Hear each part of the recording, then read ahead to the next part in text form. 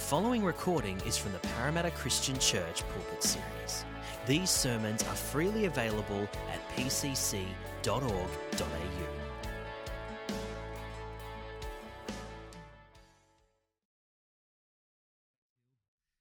right. Well, good morning, church. Are you all good? All good? Enjoying this heat? It's been crazy, hasn't it? It's been so hot. Crazy.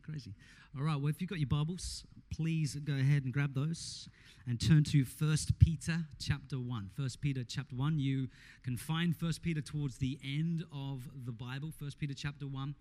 As we've been considering these past few weeks now, the main theme, or the theme really for 2017 is what? It's radiate. It's radiate, or radiating the life and the love and the worth of Jesus as we live for Jesus in the world. And throughout this year, we're going to be looking at various aspects of what it means to radiate.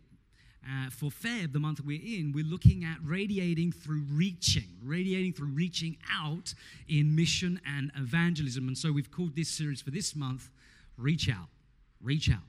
That means to actually use our little tongues to communicate God's big plan of salvation in Jesus. And who knows that at times is a discouraging task. Who's with me? It can also be a difficult task, and for a lot of us, a daunting task. It can be overwhelming to speak to someone about Jesus. And so the intention of this series is to pastorally come alongside us as a church to encourage us not to grow weary in doing that good work of evangelism. That's the intention, that's the purpose, that's the aim of this series. And so with that in view, let's come to our text, 1 Peter chapter 1. We're going to look up the first 16 verses. And as we read these opening lines, I want you to notice something really, really important. I want you to notice just how happy and joyful and ecstatic Peter is as he writes these opening words. Verse 1. Peter, an apostle of Jesus Christ, to God's elect, exiles scattered throughout the provinces of Pontus, Galatia, Cappadocia, Asia, and Bithynia, who have been chosen according to the foreknowledge of God the Father, through the sanctifying work of the Spirit, to be obedient to Jesus Christ and sprinkled with his blood. Grace and peace be yours in what? In abundance. It's like Niagara Falls. It's abundant. Verse 3. Praise be to the God and Father of our Lord Jesus Christ. In his great mercy, he has given us new birth into a living hope through the resurrection of Jesus Christ from the dead, and into an inheritance that can never perish, spoil, or fade. This inheritance is kept in heaven for you, who through faith are shielded by God's power until the coming of the salvation that is ready to be revealed in the last time. In all this you greatly rejoice. Amen? Greatly rejoice, though now for a little while you may have had to suffer grief in all kinds of trials. These have come so that the proven genuineness of your faith, of greater worth than gold, which perishes even though refined by fire, may result in praise, glory, and honor when Jesus Christ is revealed. Though you have not seen him, you love him. And even though you do not see him now, you believe in him and are filled with an inexpressible and glorious joy, for you are receiving the end result of your faith, the salvation of your souls.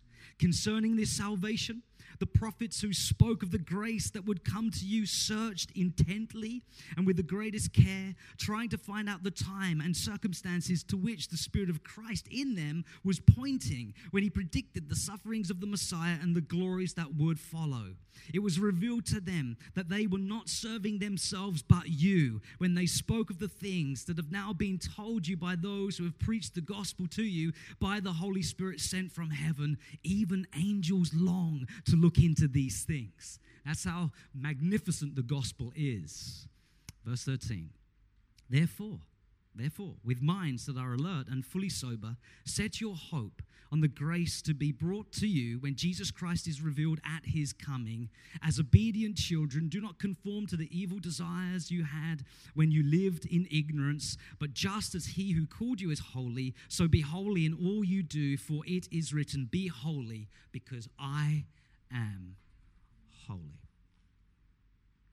Heavenly Father, would you excite us with what excites you this morning? And what excites you is the praise of your people, Lord. That's what excites you.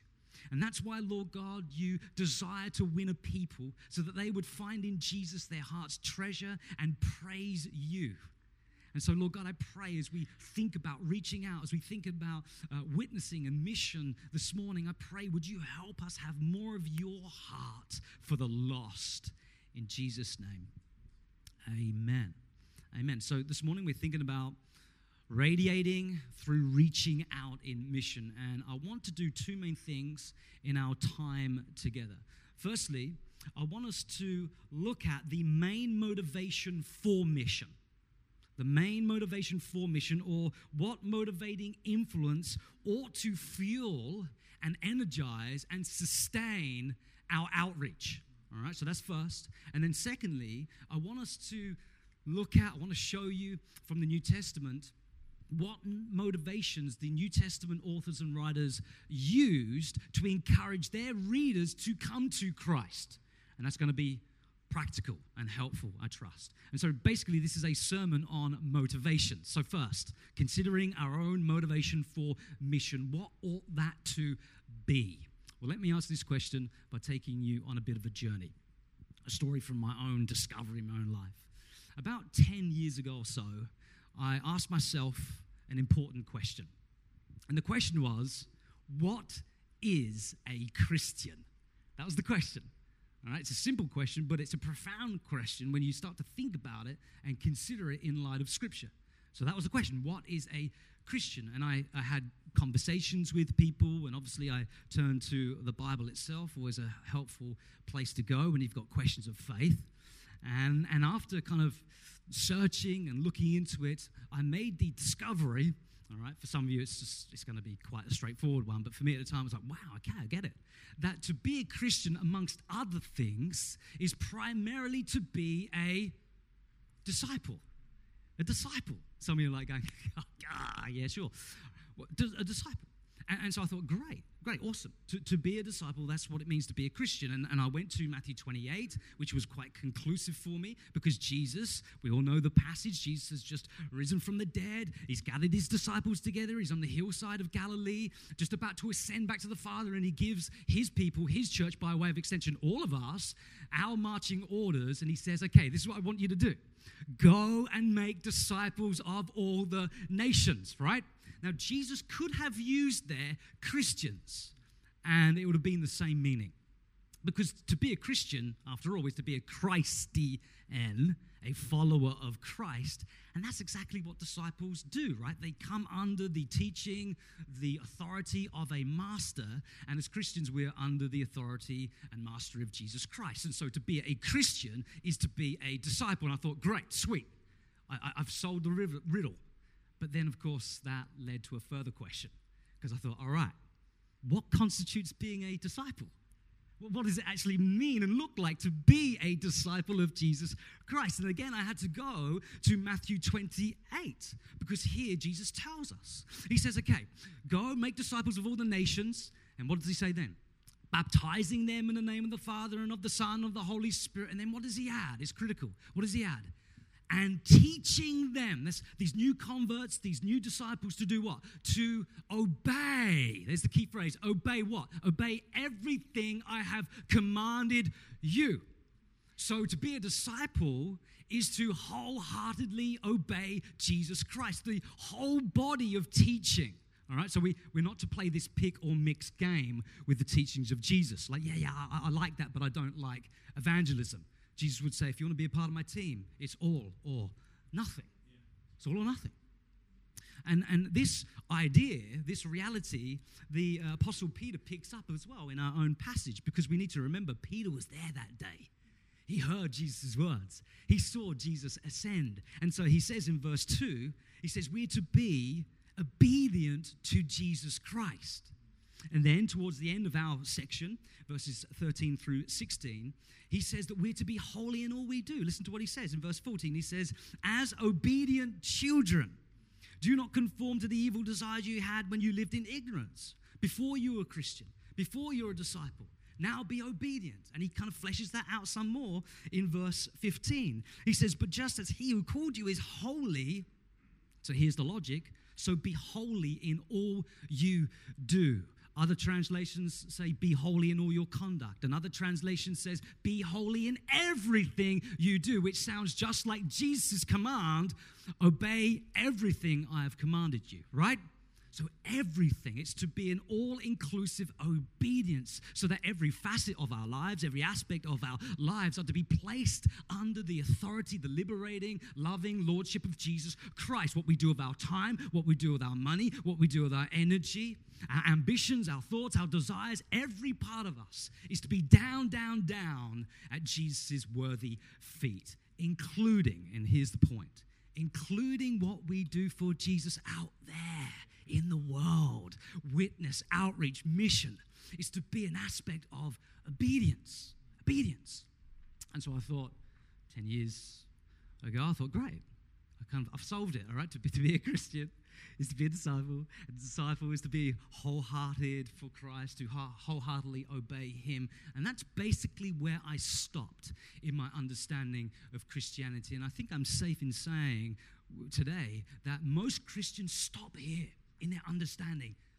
Christian, disciple, wholeheartedly obey Jesus. But this is the discovery I made a few years after that initial realization. I came to see that I hadn't gone far enough. I hadn't gone far enough.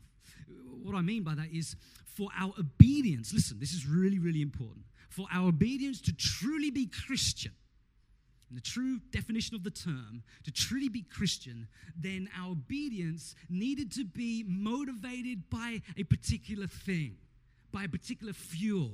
And of course, that motivating influence is supposed to be what? Anyone? The Holy Spirit. Amen. And one of the fruits of the Spirit is love. All of them. But joy. Tricking me here. Joy.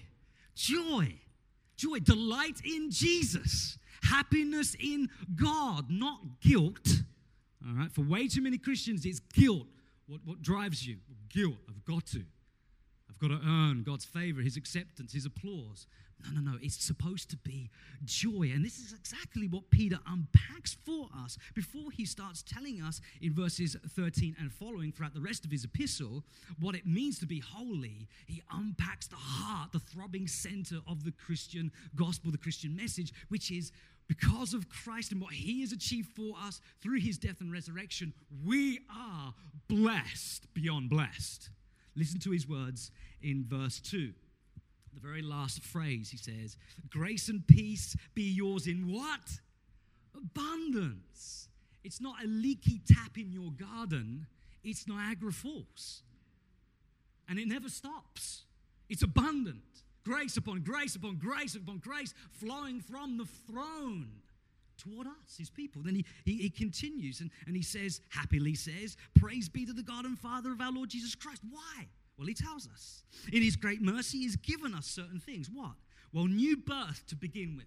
New birth into a living hope through the resurrection of Jesus Christ, which means that as believers, we have a whole new identity.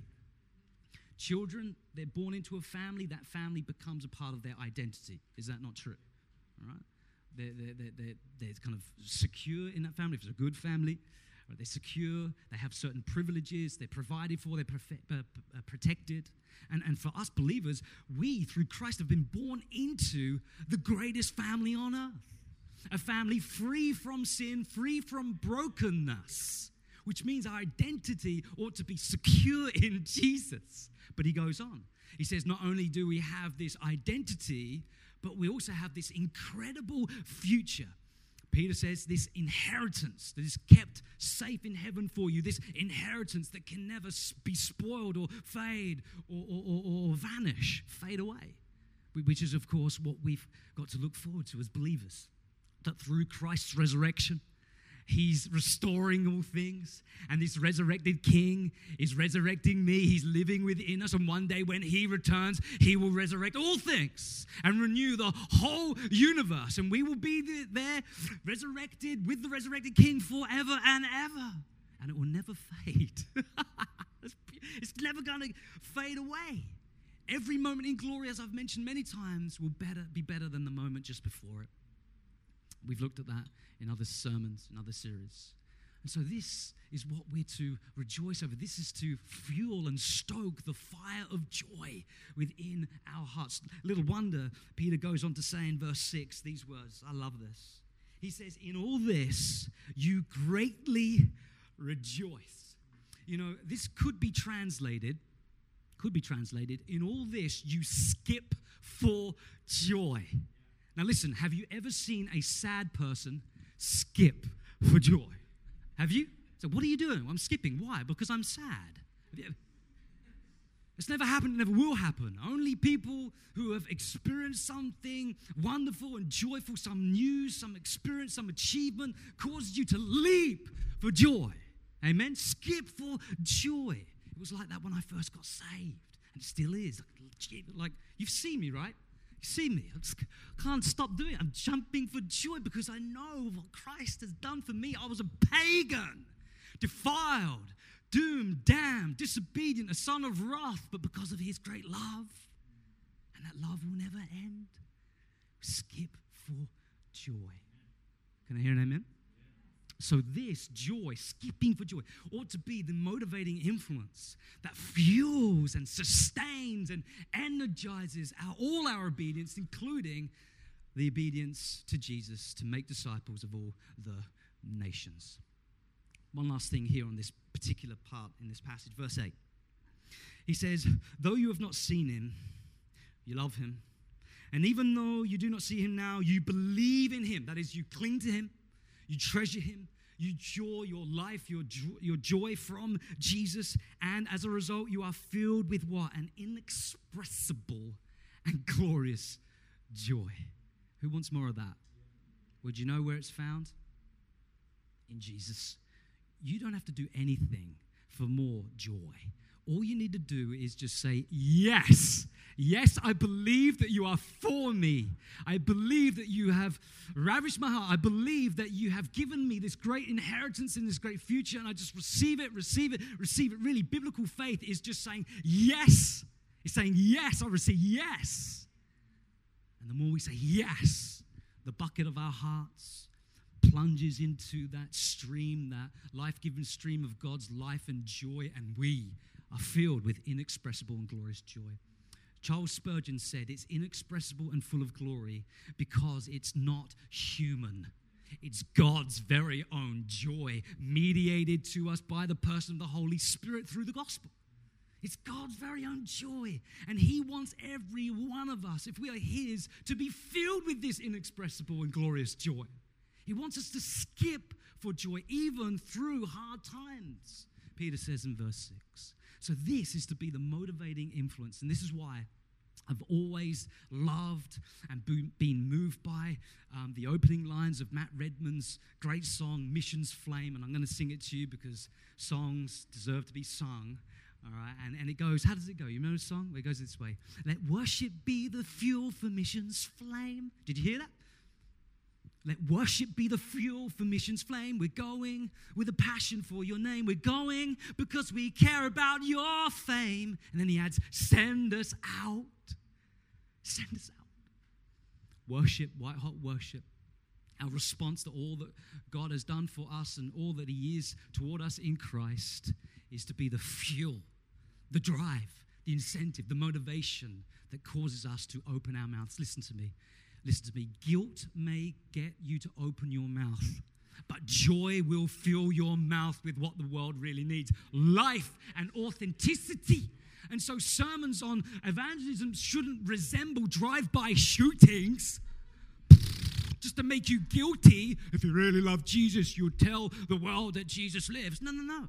But each sermon is to display the beauty and the worth of Jesus Christ in the gospel so that your hearts increasingly melt with love for him, so that the gospel penny continues to drop and drop further. And as a result, it's joy, inexpressible and glorious. Amen? A little story before I move on to the next point.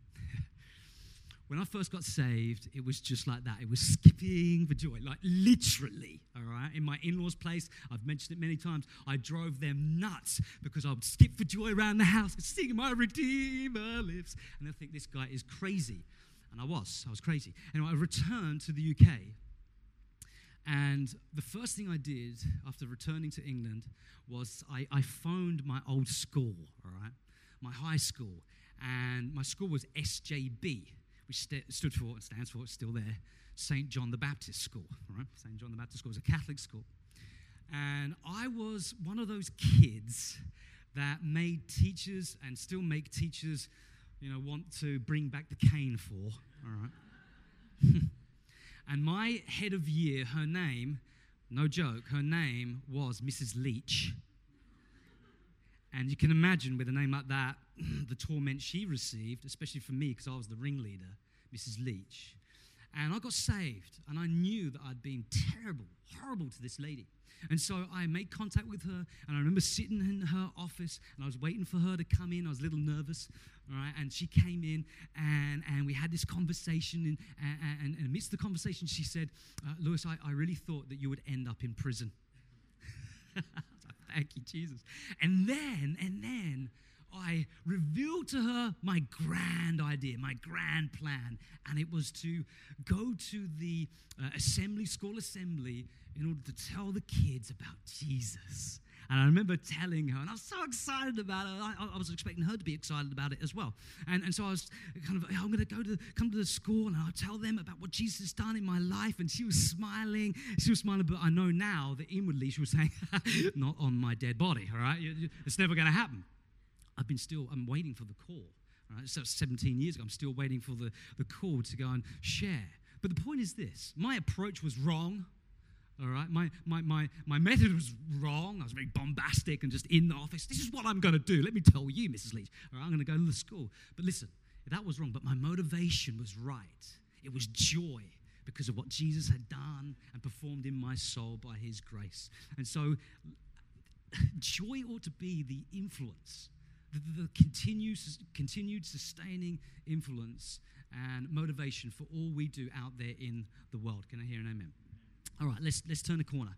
Because now we need to think about motivations that we need to adopt and apply while we're out there on the mission field. All right, doing life with our fellow workers and neighbors and sports buddies and family members. What motivations are we going to use to help them see their need for Jesus? Tim Keller, in his big book, Send a Church, he highlights how the New Testament writers used at least 6 different motivations to encourage people to turn to Christ. 6 different motivations, 6 different appeals. And we're going to move through each of these quite quickly, and I trust that these motivations will help you and they will be practical. So number one, the first motivation, and it's one that we may kind of initially balk at, and it's fear. It's fear, meaning sometimes the appeal and motivation is to come to Christ out of fear of judgment and death. Did you hear that? Out of fear of judgment and death. Now, I think for the majority of us, we tend to disassociate ourselves from this particular motivation because we've seen this one abused often, right? We've seen it, like the guys standing on the street corner, they seem to get a kick out of telling people, turn or burn. Right? And they stand there with their placards, gloomy placards with gloomy faces, and they say, repent or perish, the day of judgment is coming, behold the day of wrath. And you kind of look at that and you think, I don't want to be a part of that. And rightly so. But listen, here's the thing. Even though that approach is wrong, I think, and even though I think the methodology is wrong, the motivation is right. That might strike you. It's right because in the New Testament, we not only see Jesus doing this, but we also see other New Testament writers using the fear of judgment and death to encourage people Godward. For example, Luke 12. Listen to what Jesus says. He says, I tell you, my friends, right, respectful, no placard, all right, he's being respectful as he warns them. I tell you, my friends, do not be afraid of those who kill the body and after that can do no more. But I tell you whom you should fear.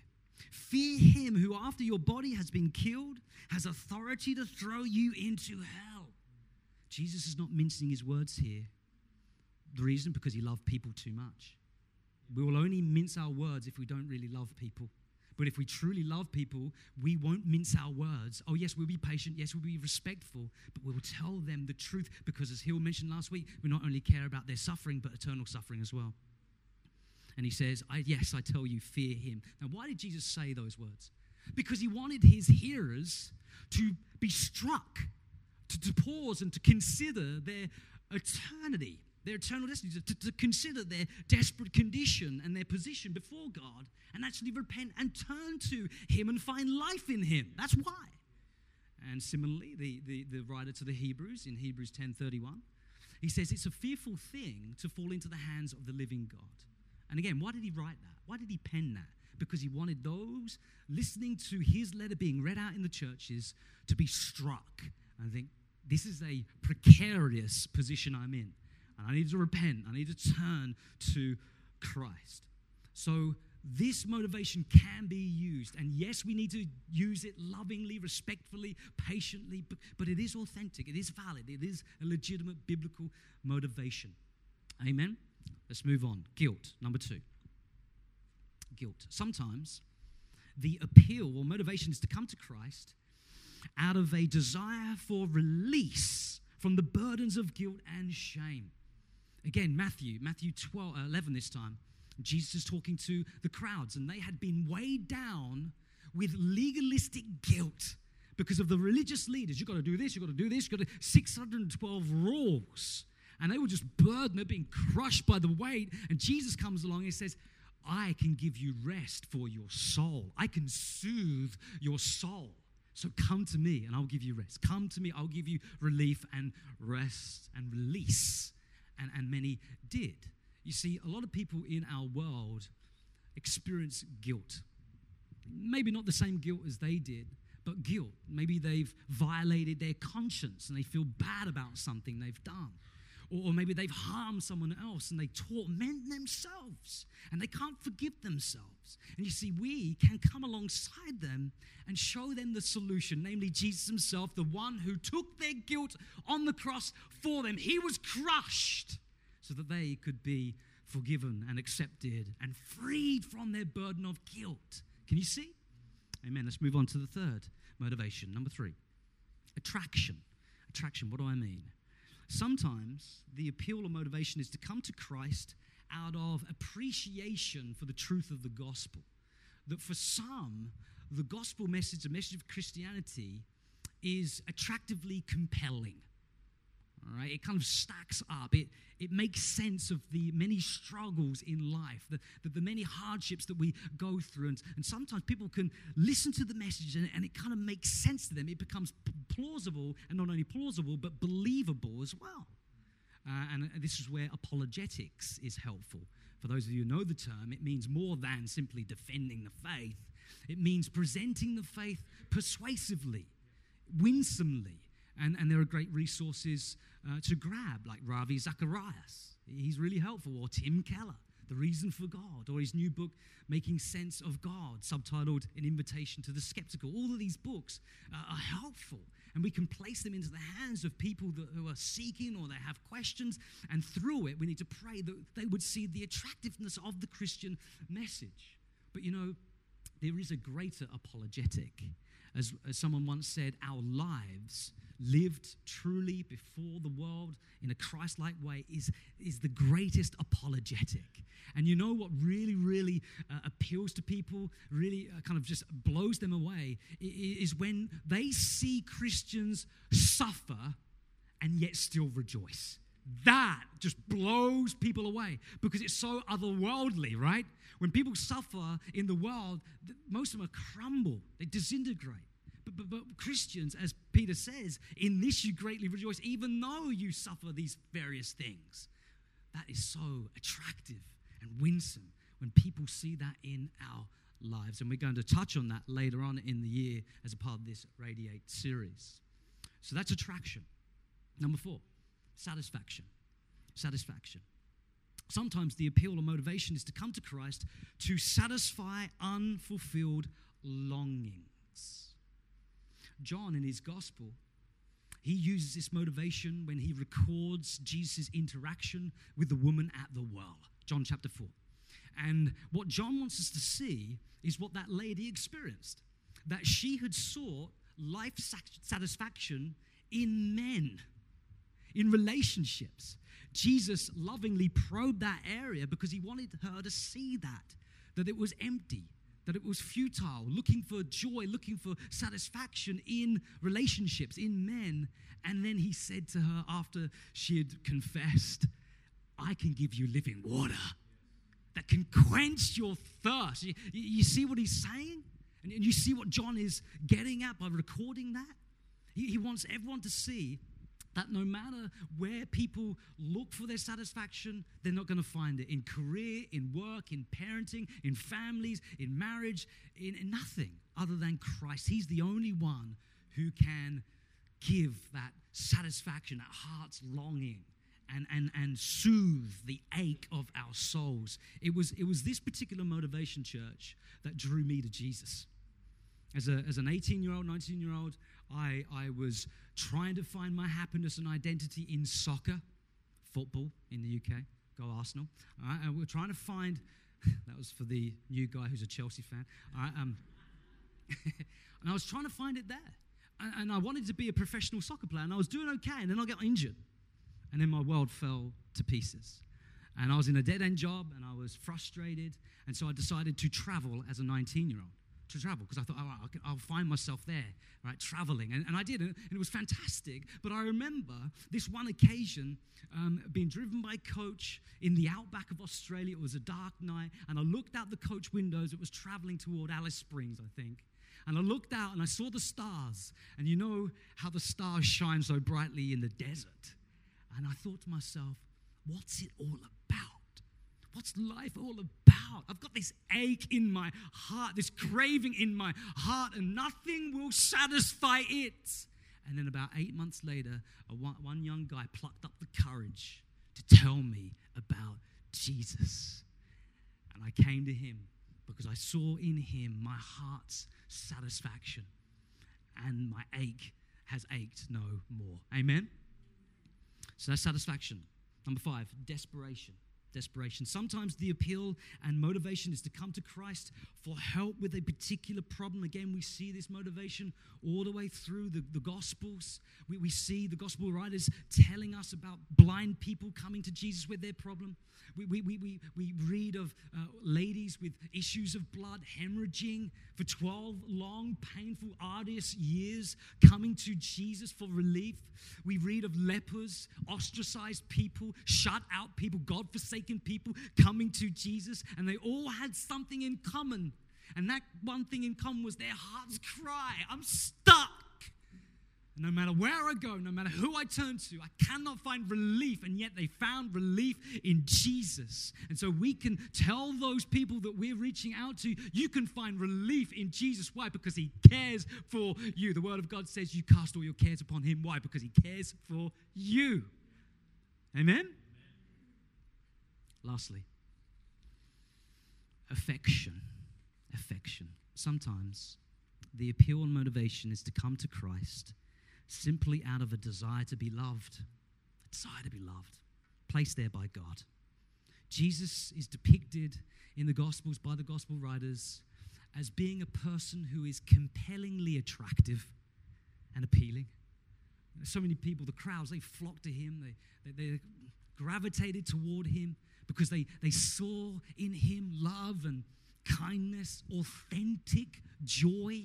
They saw those things. We had little kids, you read of mums, how they picked up their little ones and they flocked to Jesus just so Jesus could bless them. Why?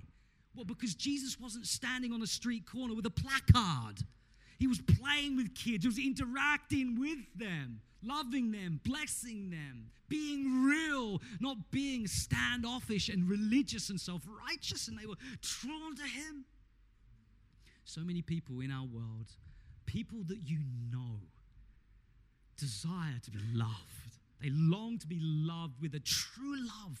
Not in some relationship that's going to end up in misery, but a true relationship. You see, Jesus is the only one who can satisfy that longing. Quick story, and we're pretty much done. About 3-4 years ago, I was on my annual holiday at Foster. Great spot, recommend it. and I was enjoying my annual fish and chips. Seriously, I look forward to it the whole year. It's just awesome. Fresh fish and chips. And I was sitting there and I was enjoying my fish and chips, and I was kind of not tucking in, stuffing myself. And I saw this lady walk by, and I felt a kind of a prompting to tell her Jesus loves you. And I did what often we do when those situations arise. I backed out of it, and I continued to stuff my face with the chips and the fish. And I kind of said a little prayer to myself, okay, if she stops at the post office and turns back this way, I will talk to her. And guess what happened? She got to the post office, and she turned around, and she started walking by, and I thought, okay, fish and chips, I love you, but I've got to push you aside for a moment. And I started to talk to the lady. And I said to her, look, this may sound really odd, a bit weird. And by the way, that's a really good way to preface a conversation like the one I had with this lady. I said, this sounds a bit weird, but I really sense that Jesus wants you to know that he loves you. And when I said that, something happened within her.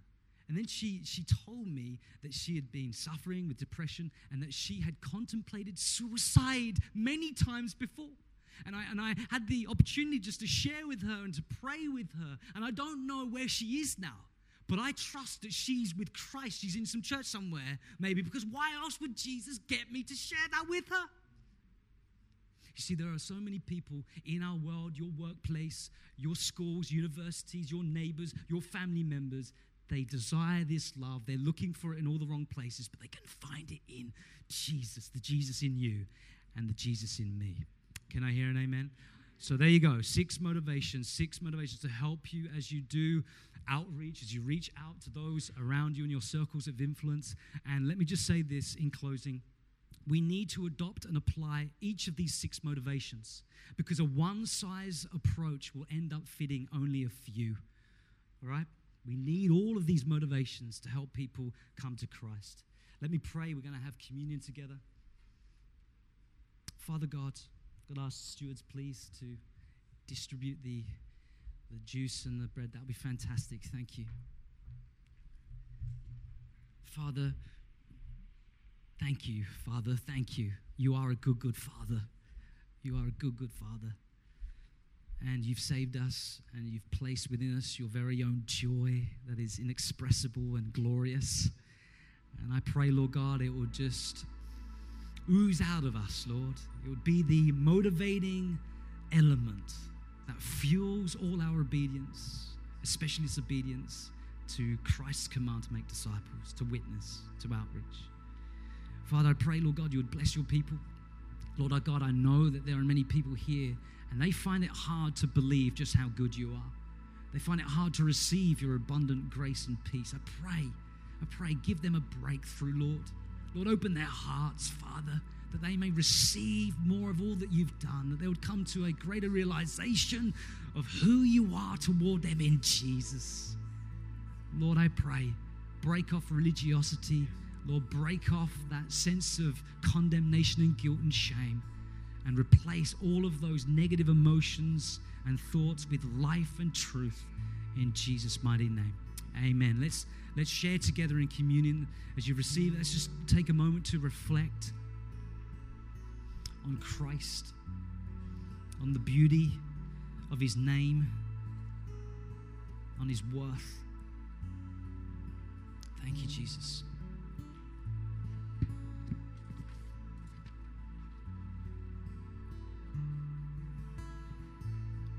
Thank you, Jesus.